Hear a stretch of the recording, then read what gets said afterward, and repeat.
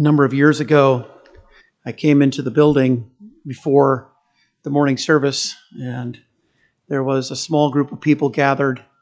And there was a young man who was coming to our church at the time. He had some mental problems. As a child, he had been hit by a car while riding his bike, and it damaged his brain. And he was a sweet young man. His name was David, very nice. I remember Frank had witnessed to him over and over and over again. And at one point, David did make a profession of faith. I don't know if it was genuine or not.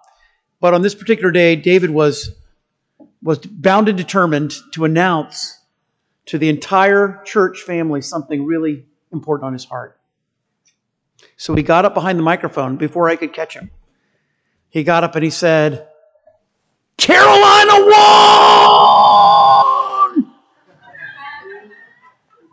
Now,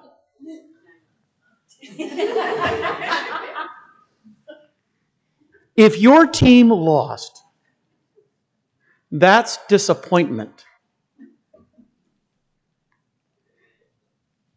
Being hit by a car, your son being hit by a car, and being brain damaged, that's grief. Grief is acute pain because of a loss of something dear or precious. It is deep distress. Something greater than disappointment. I mean, it's disappointing to lose your job. It's grief when you get blamed for something you didn't do. Worse, when you were actually part of the solution to the problem. It's disappointing to have a relationship problem in your marriage. It's grief to go through divorce. It's disappointment when your child has socialization problems at school, but it's grief when he comes home and you find out that he's being bullied. Do you see the difference?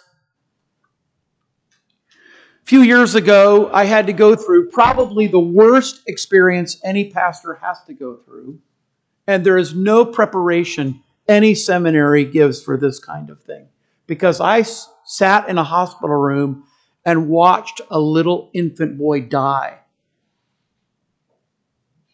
while his parents held him and grieved as his last breath left his little body. That's grief. Grief is when your home burns down. Grief is when your small business fails. You put your whole life into it and it's ruined. Grief is when you discover your child has severe special needs.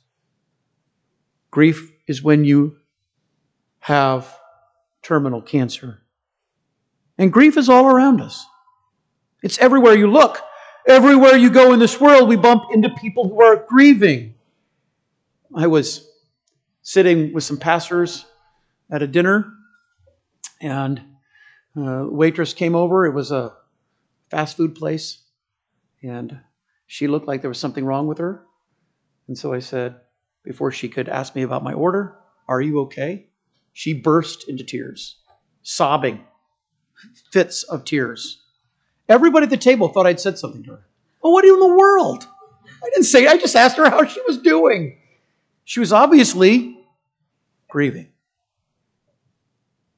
Everywhere you go in this world, you bump into people who are grieving because we live in a world of sin. Because we live in a sinful world, we should expect grief to be a part of life. You'll face grief in your job, in your children's lives, in your own life. Whether I die first or not, my 26-year-old marriage will eventually end, and then one of us gets to grieve. But even while we should expect grief to be part of life, we should also be pursuing a godly response as an opportunity for Christ-likeness. I mean, that's the dream, right? That's the hope. I think as Christians, we want to respond properly to grief. We want to grieve like the Lord Jesus responded in His trials. Every trial is an opportunity for God to remind us that He is faithful, for us to renew with Him our covenant pledge that we are love Him and serve Him in this life, and that all we really have is His, so that when God does burn down my house, He burned down His house. And if He allows my business to fail, it was His business that failed. And this is because grief is not the end. It's just the moment. The end is always Christ for a Christian. The end is always eternal bliss with God for the believer. The end is not here. The end is not now. This is what I want to show you today. But to do that, we have to start with grief itself. So let's begin in 1 Samuel 18. I want to show you about grief from the life of David. Number one. Our greatest griefs may come from other people. There are lots of reasons why people grieve, but I think the majority of our griefs come in relation to other people, because other people's sins can hurt us. Saul sinned against David, being jealous of his popularity. You look at verse 8 of chapter 18. It says that Saul was angry and he was displeased because of the saying. The saying from verse 7. The women were singing, Saul has slain his thousands, David his 10,000s. And this made Saul angry. He was selfishly upset with David. It bothered him in his heart. He was angry because of David's popularity. He was upset by it. He was displeased. Somebody else was getting recognition. He was the king. Somebody else was being honored. He was supposed to be the first citizen of the nation. But someone else was being lifted above him. David has slain his 10,000s. And because of that, he became obsessed with David. He kept his eye on him. You see that? Verse 9. He eyed David from that day and forward. He was jealous of him. He sinned against David. How should we feel when people are exalted? How should we, as believers, feel when others are honored? We should rejoice with those who rejoice. Let me tell on myself a little bit. When we started our church, we did everything we knew, which was really not very much, but we did it all to try to get the ball rolling. When you start a church, it's like making a snowman. You get a little ball of snow, and then you kind of roll it on the ground. Pieces fall off. Little snow sticks on. You roll a little more.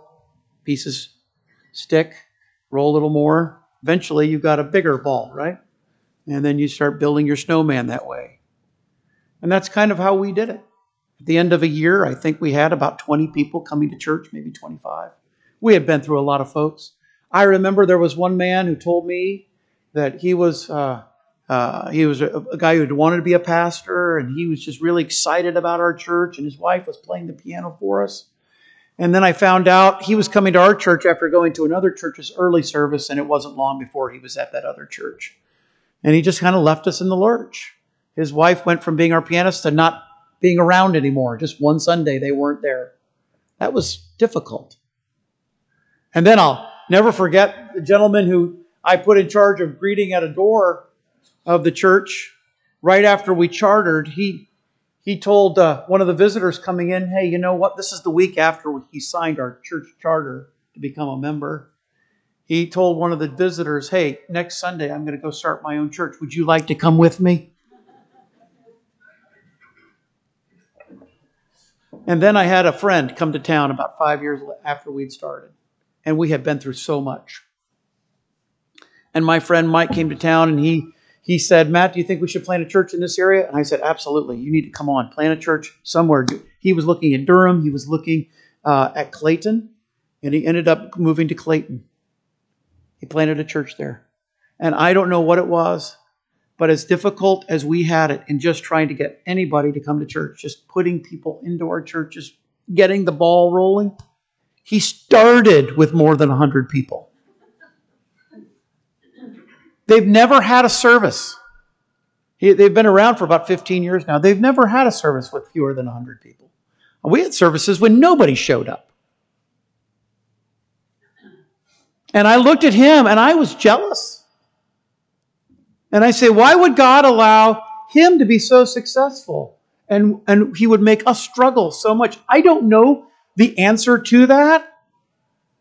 But I can tell you it's easy to sin against other people and become jealous. And that's exactly what Saul did. And worse, his jealousy led to a murderous intent. You see in verse 11, Saul, he's got this javelin in his hand. Now he cast the javelin, for he said, I will smite David even to the wall. Now you go over to chapter 19 and verse 10. He sought to smite David even to the wall with his javelin. In chapter 18, he threw 2 javelins at David. David eluded him twice. I don't think he threw the javelin, went and retrieved it, and while David stood there stationary, took another shot. I don't think that's what happened. I think he had more than one spear laying by him. He threw a spear, missed, threw another spear. Apparently Saul was a lousy spearman, right? Thank the Lord. David's thanking the Lord for that. But he's sinning against David, attempting to murder him. And Saul's jealousy has now led with a desire to murder David. This is sin that really does affect your life. When someone says, I want to kill that guy, I want to hurt that person, that's that person's sin really affecting you. And if you think about this, it's even worse than that because David was trying to help Saul. You see, those we help may hurt us in return. People can respond angrily to our gentleness toward them. It says, again in chapter 18, verse 10, on the morrow, the evil spirit from God came upon Saul, and he prophesied in the midst of the house, and David played with his hand. David was a musician. He was really an interesting man. He was a musician, he was a warrior, and he was a king. He was one of the world's greatest poets. One of the poems that David wrote is the favorite poem of many people still walking the earth today, and he lived thousands of years ago. The Lord is my shepherd, I shall not want. And David, he had his guitar. That's what it was. It was basically the old ancient equivalent of a guitar. And I guess he was a youth pastor, maybe. Playing for Saul. Playing his guitar. But he played his stringed instrument. He strummed it. Played with his hand. And Saul is angry. David is being gentle. David is trying to help this person. David is pouring out his life into Saul's life, doing everything he can to help this person, Saul, actually be at peace. He's giving himself. And Saul, what is he doing? Even while David's hand is strumming the strings on his instrument, Saul's hand is fiddling with a couple of spears because he wants to stab David with them. His mind is fixed on his jealousy of David with an instrument of war in his hand. And my friends, it's real grief when people turn on you and their sin affects you. It's even worse when you've been trying to help them. When your gentleness is rewarded with their anger. It's not happened often in ministry, but I can tell you there have been times where my attempts at helping people have been reciprocated that way, where people have responded to my desire to help them, truly be a help to them with anger. And that's exactly what David faced. In fact, not only that, they may hatefully respond to your faithfulness toward them. Look at chapter 19. What's David doing? There's war again, and David went out. Saul's not going out. David went out and led the army and fought with the Philistines. Saul has put David in position as a general of his armies, hoping that David would be killed in battle. And David goes out and fights the Philistines, and it says he slew them with great slaughter. He killed many Philistines. They fled from him. He's defending the country. He's defending the nation. He's defending Saul. And really, from the very beginning of Saul's interaction with David, that began on the day that David killed Goliath, the leader of the Philistine army. From that day to this day, David has been doing everything he can to really be a blessing to the life of Saul. He's been faithful to Saul. But Saul's response has been nothing but hate toward him. Once in a while, he'll repent. He'll say, David, I'm sorry for what I've done. I'm sorry for the way I've treated you. But really, the overall expression is one of hate. He even tries to kill his own son, Jonathan, because Jonathan loves David.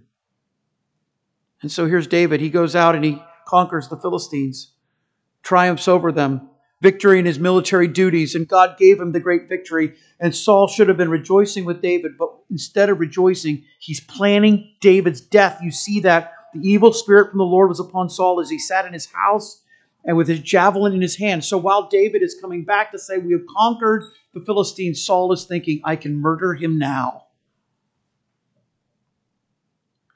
And if you want to really know grief, it's when the people you are loving and trying to help turn on you like a rabid dog. And then you know pain. And then you know suffering. And I'm just going to tell you something, friends. The longer you live and the more you try to be like Christ, the more you're going to face this kind of thing. What do you think's going through Jesus' mind when he's washing Judas's feet? What do you think the Lord is thinking? A couple of hours later, when Judas is going to be in the garden with the rabble, holding swords and staves, sticks, clubs in their hands, arresting Jesus, and Judas will come up and kiss him on the cheek. Master. What is Jesus thinking? Here's someone for years, he has been pouring his life into this man, and he hates him. He wants to see him gone, eliminated, taken out of the way. How do you think Jesus feels? Well, the truth is, friends, is that grief may come from other people. That may be the source of our greatest griefs. And I can think of marriages that have failed, and one spouse has been faithful to God, and it didn't matter. The other spouse is unfaithful and leaves the marriage, and you watch that faithful spouse grieve. The person she loved, the person he loved, has turned and left. And that's grief. I've had some of my closest friends leave our church, never to speak to me again. What in the world? Some of them, one I thought was my best friend, tried to split our church. That's grief. That is grief. I won't even go into the details. It's not important. Now, if you think about it, undeserved grief can really upset your life. So if you realize that grief is inevitable, I mean, this is going to happen. I guess you could lock yourself in a room and try to be away from every other person. You'll still face grief, different kind of grief. But you'll have grief. But wherever you go, you have grief. And when it's undeserved, and I say that because we can bring grief upon ourselves. Okay, you know what I'm talking about there. But when it's undeserved grief, it can really seriously upset your life. You may have to make life changes. You go back to chapter 18, look again at verse 11. What did David have to do? He had to run from his king. He had to flee Saul's presence. Again, chapter 19, verse 9, David fled and escaped that night. David had to run for his life. That's a life change. He's not safe in the palace anymore. He's fighting for Saul. He's doing everything he can to help Saul. Now Saul's trying to kill him, and David is having to run from Saul. Major life shift. Major upheaval. It's not simple any longer. Think about how life-changing this is. He's not safe around the king. I guess he lost his generalship in the army. Saul's not going to want him to be head of the army if this is the way it's going to be. He's persona non grata, as they say. His life's changed. His life's shifted. And you'll find in your grief, major life changes come. I imagine our brothers and sisters in Ukraine are going through that right now. I mean, 2 months ago, this is a modern, westernized nation. Now it's just rubble. People fighting for scraps of food. Imagine the believers worshiping there today, trying to gather in some sort of church to sing praises to God while their lives are totally upended. That's what grief brings. You may have to go through life changes. Your family may have to go through life changes. Again, chapter 19, look at verse 11. Saul sent messengers to David's house. Now, this is not a big city like, Mexico City, London, where it takes an hour to get from one side to the other, or maybe longer. This is a tiny little village in the way we think of towns. Getting from one side of the city to the other wouldn't have taken very long. Saul sends messengers to David's house to watch him and to slay him in the morning. So he says, go, and they're there in just a matter of minutes. Michal, David's wife, says, if you don't leave tonight, you'll be dead in the morning. Now, Michal is Saul's daughter, and Michal and David have a very complicated marriage, as you can imagine. I mean, it gets really bad. Michal ends up married to another man after David leaves. And then she's restored to David, but has no children because she mocks David's worship of God. It's a really difficult marriage. But David had difficult marriages, right? And the fact of being that he had more than one is problematic. I had a guy tell me once, he said to me something about how he's had all these girlfriends. And he said, he was making fun of the fact that I didn't have one at the time or something. I was in college. And I'm thinking, man, why would you want more than one? One. That's God gives you one, right? One is all you need. Here's David. He's got a bunch. He's got problems. But he has to leave her. Saul now puts spies on his doorstep. If he remains in the village, he'll be captured. And think about how that changed his life. He's not safe in the palace. Now he's not even safe in his own home. I don't think any of us have ever had to face that down. He's not safe in his house. I had a pastor friend. He preached for us a few years ago when we started Cornerstone Baptist in Raleigh. He preached the commissioning service.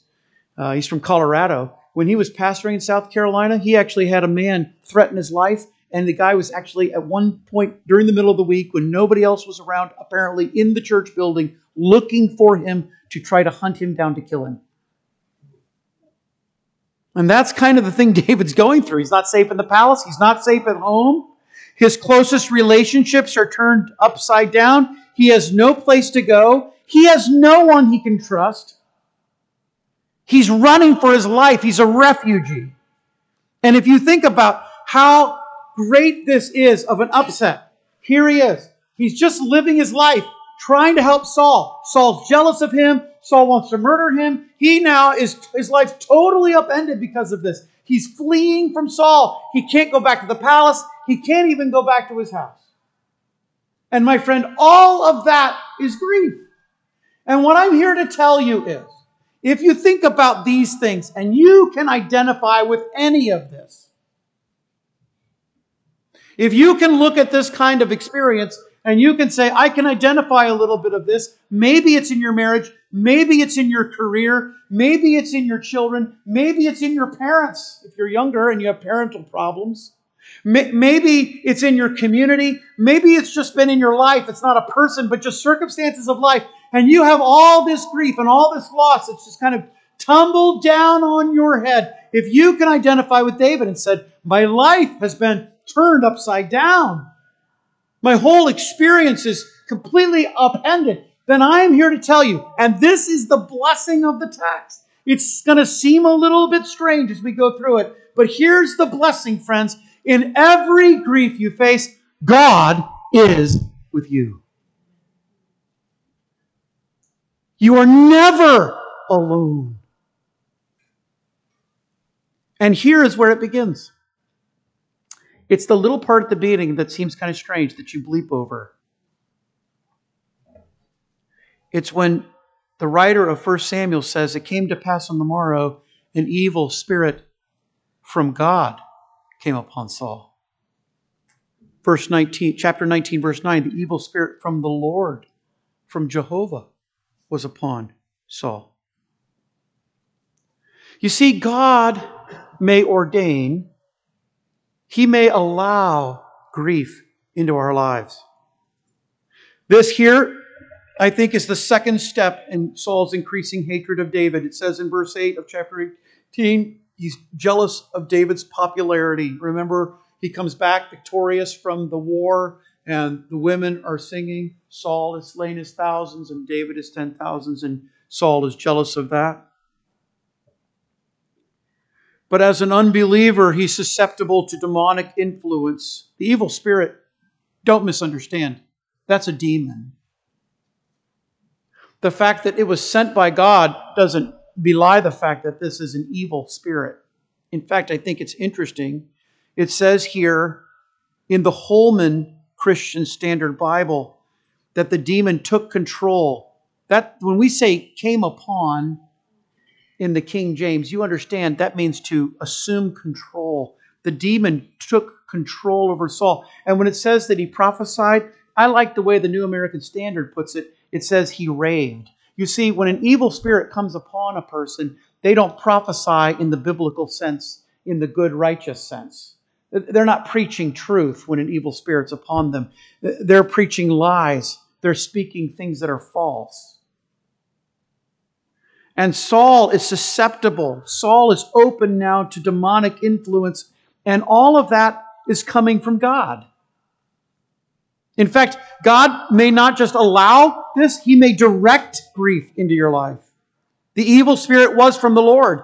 And I think it's very important that you see how this kind of thing works. So would you just stop for a moment and look over at 1 Kings chapter 22.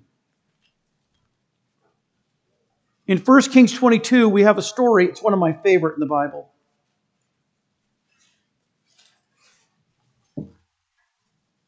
Jehoshaphat is going to go up with Ahab to battle.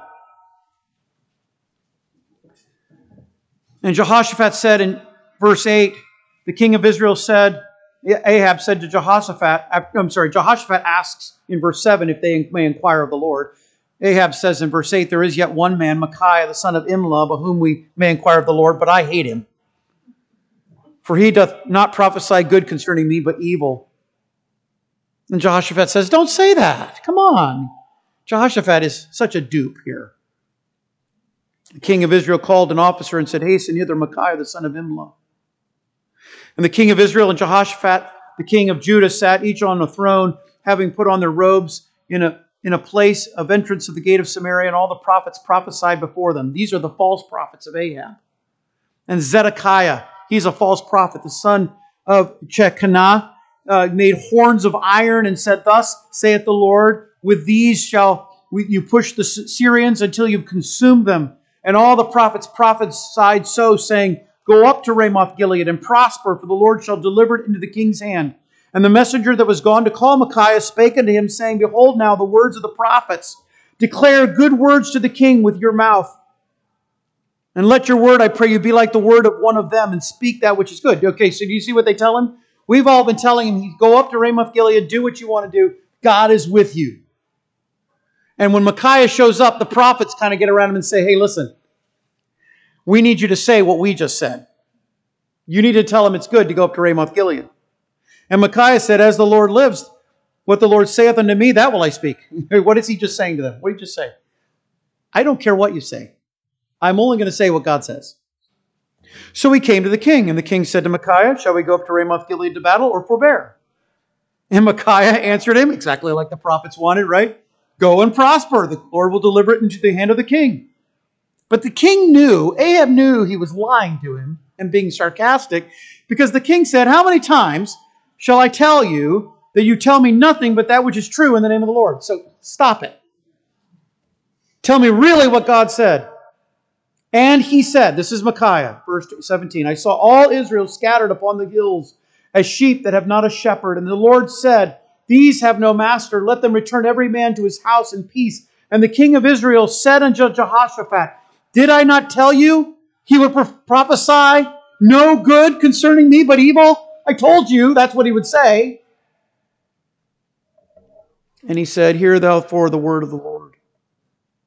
And this is the most interesting part of this passage. I want you to get this. Look right down in the text. Hear the word of the Lord. I saw the Lord sitting on his throne, and the host of heaven standing by him on his right hand and on his left. This is the divine council. That's what scholars call this. And the Lord said, who shall persuade Ahab that he may go up and fall at Ramoth Gilead? And the one said on this manner, and another said on that manner. And there came forth a spirit, and stood before the Lord and said, I will persuade him. That's a demon, friends. Up to right now, Satan is still allowed in God's presence in heaven. They haven't been expelled yet. That's coming. And the Lord said to him, wherewith? And he said, I will go forth, and I will be a lying spirit in the mouth of his prophets. Now, Micaiah, he did not read the book, How to Win Friends and Influence People. He's just insulted everybody, right? He just told Ahab, I saw sheep scattered with no shepherd, right? The king is the shepherd. He's about to be dead. And then he said, you'll be misled by your prophets because I'll be a lying spirit in the mouth of the prophets. And he said, thou shalt persuade him and prevail also. Go forth and do so. So God sends forth this demon into the prophets. And the prophets are actually saying, go up to Ramoth Gilead. Verse 23, now therefore, behold, the Lord put a lying spirit in the mouth of all these prophets, and the Lord has spoken evil concerning you. But Zedekiah, the son of Chekanah, went near and smote Micaiah on the cheek and said, which way went the Spirit of the Lord from me to speak to thee? No. I have God's Spirit. You don't have God's Spirit. I have God's Spirit. That's what Zedekiah is saying. But Zedekiah, that spirit he has is not God's Spirit. It's a demon. It's a lying spirit. Now go back over to 1 Samuel 18. Who is the Spirit from the Lord upon Saul? Who is that spirit? That's a demonic spirit. And why is he there? He is there to bring out of Saul what is in Saul's heart. He's going to reveal to David what's in Saul's heart. And I believe, this is just my conjecture, it's because I don't know that David really understood how bad Saul was. I don't think David fully grasped at this point how evil Saul was. He's the anointed one of God. Samuel poured oil over his head and anointed him king over Israel. He was the chosen one by God. He can't be bad. But he's evil. And all of that you say, and I think people go to this text and they say, wait a minute, wait. What you're saying then is David having Saul try to murder him, David having to leave the palace, David having to leave his occupation as military leader, David having to leave his own home and his wife, all of that is because of God? No, it's because of Saul. All God did was bring that out of him. Now, I said it was a little strange because that's kind of an unsatisfying answer for some people. They almost want to say, but if God had left Saul alone, then maybe this wouldn't have happened. That's because we look at good and bad through life circumstances. And only. That's the only lens people see life. Good and bad. Does the circumstances turn out good? Then it's good. Did it turn out bad? Then it's bad. That's the only lens people see things. They struggle to see the eternal values. What I'm here to tell you is the part that you should focus on is that God was involved in the process. How do you think David was able to slip away from Saul? 3 times. How was he able to elude Saul's javelin 3 times? The text doesn't say specifically, but I know the answer. Because God was with him the whole time. When he's fleeing from Saul in the wilderness, God is with him as he's writing some of the Psalms. Do you know some of the dearest Psalms you read are Psalms that David wrote as he was running from Saul? And if David had never run from Saul, he would never have written those Psalms. And now, centuries later, millennia later, you, in a time of grief, pick up your Bible, you turn to the Psalms, and you begin to read, and the words of God wash across your heart, and you feel exulting. You feel exultant. You feel lifted up because of what David is writing, and he only wrote it because of this situation. God is orchestrating all of these events to bring about something so that you can be blessed. So that you can get peace in your heart in a time of grief. I'm going to tell you something, friends. No matter the circumstance, good or bad, the world may say, this is the worst possible thing that could have happened to you. No matter the circumstance, good or bad, you want to be where God is. You want to be in the hands of the Lord. You want to be doing His will.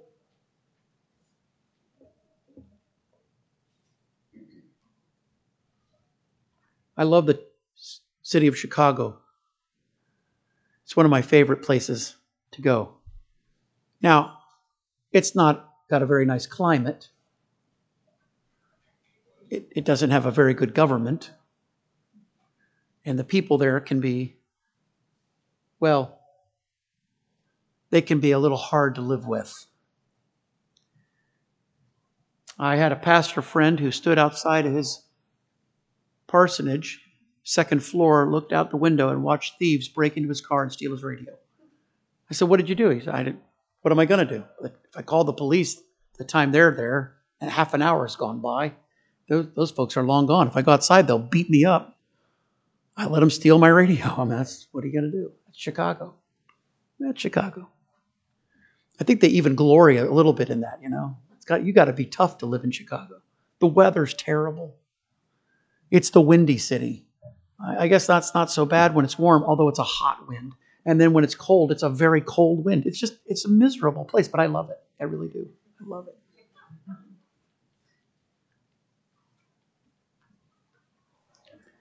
I'll never forget getting out of my van once and stepping into about 24 inches of snow, maybe more, and just going, that's Chicago. You know, you're up to your knees in snow. Many years ago, there was a lawyer living in Chicago. And he had a house in the downtown area. It was in the 1800s. I think it was 1800s. Maybe it was the early 20th century. Well, have you heard of the Great Chicago Fire? It burned his house down. There wasn't insurance like there is today. You know, your house burns down, you lose some sentimental value things, but you don't really lose much, right? I mean, insurance writes you a check, you start rebuilding, you buy a new home. If you can, you know, in our area, if you can, you buy a new home. This guy lost everything in the fire. People in his Presbyterian church he was attending thought, there must be something wrong with you. Why would God burn down your house? He didn't burn down any of our houses. And even though he was an influential member of the church, he was ostracized just a little bit because of the suffering he was going through, he and his family. Now, that would be enough suffering for one lifetime, wouldn't you say? To actually lose everything, to have to completely start over financially, to lose all of your valuables, all of your prized and treasured possessions. That would be enough grief for one lifetime. To have your church family think ill of you, God's rewarding you for some sin in your life, kind of like Job. That would be enough trauma for one lifetime. But that's not all the grief God brought into Horatio Spafford's life. Because it was a few years later when his children were killed crossing the Atlantic Ocean. Their boat sank, and only his wife survived. And we know this story about Spafford because he then wrote the hymn, "When peace like a river attends my way. When sorrow like sea billows roll. Whatever my lot, God hath taught me to say, it is well with my soul." Whatever grief you're facing, friends, it's an opportunity for you to show Christ. And that only comes when you fully grasp the reality that in all your griefs, God is there. Let's pray together. Lord, I do thank you for this passage and story from David's life. Without it, so much of what we need would be lost. Thank you for recording it and preserving it for us. And I pray that we would respond to the trials of our life when our houses burn down, as it were, that you would help us not to respond in anger and frustration, not to be angry at you, but rather, Lord, to see it as an opportunity to show Christ. Before I finish praying, I'm a little hesitant to ask this question, but maybe you can respond. How many of you are angry at God? God has sent something evil into your life, and you're angry. I don't know what it is, but you know in your heart, and God knows in His heart. And right now, you can honestly say, I'm angry at God. I had a pastor friend tell me a few years ago on the phone. He said, Jesus and I are okay, but I'm kind of angry at the Father right now. He had just lost his home. Because of it, he had to leave his ministry. I thought that was a really honest answer. And maybe you're here. And maybe because of your health, or maybe because of some sinful addiction, or maybe because of some trial at your work, you're angry at God for directing that difficulty into your life.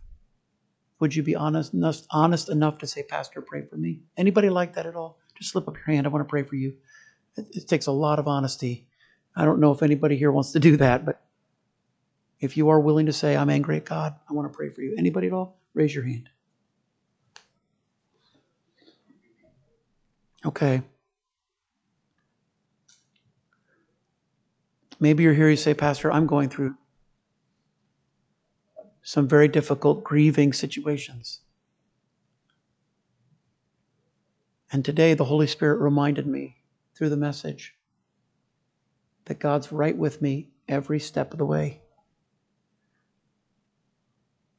And I'm asking Him to help me be Christ-like in this situation.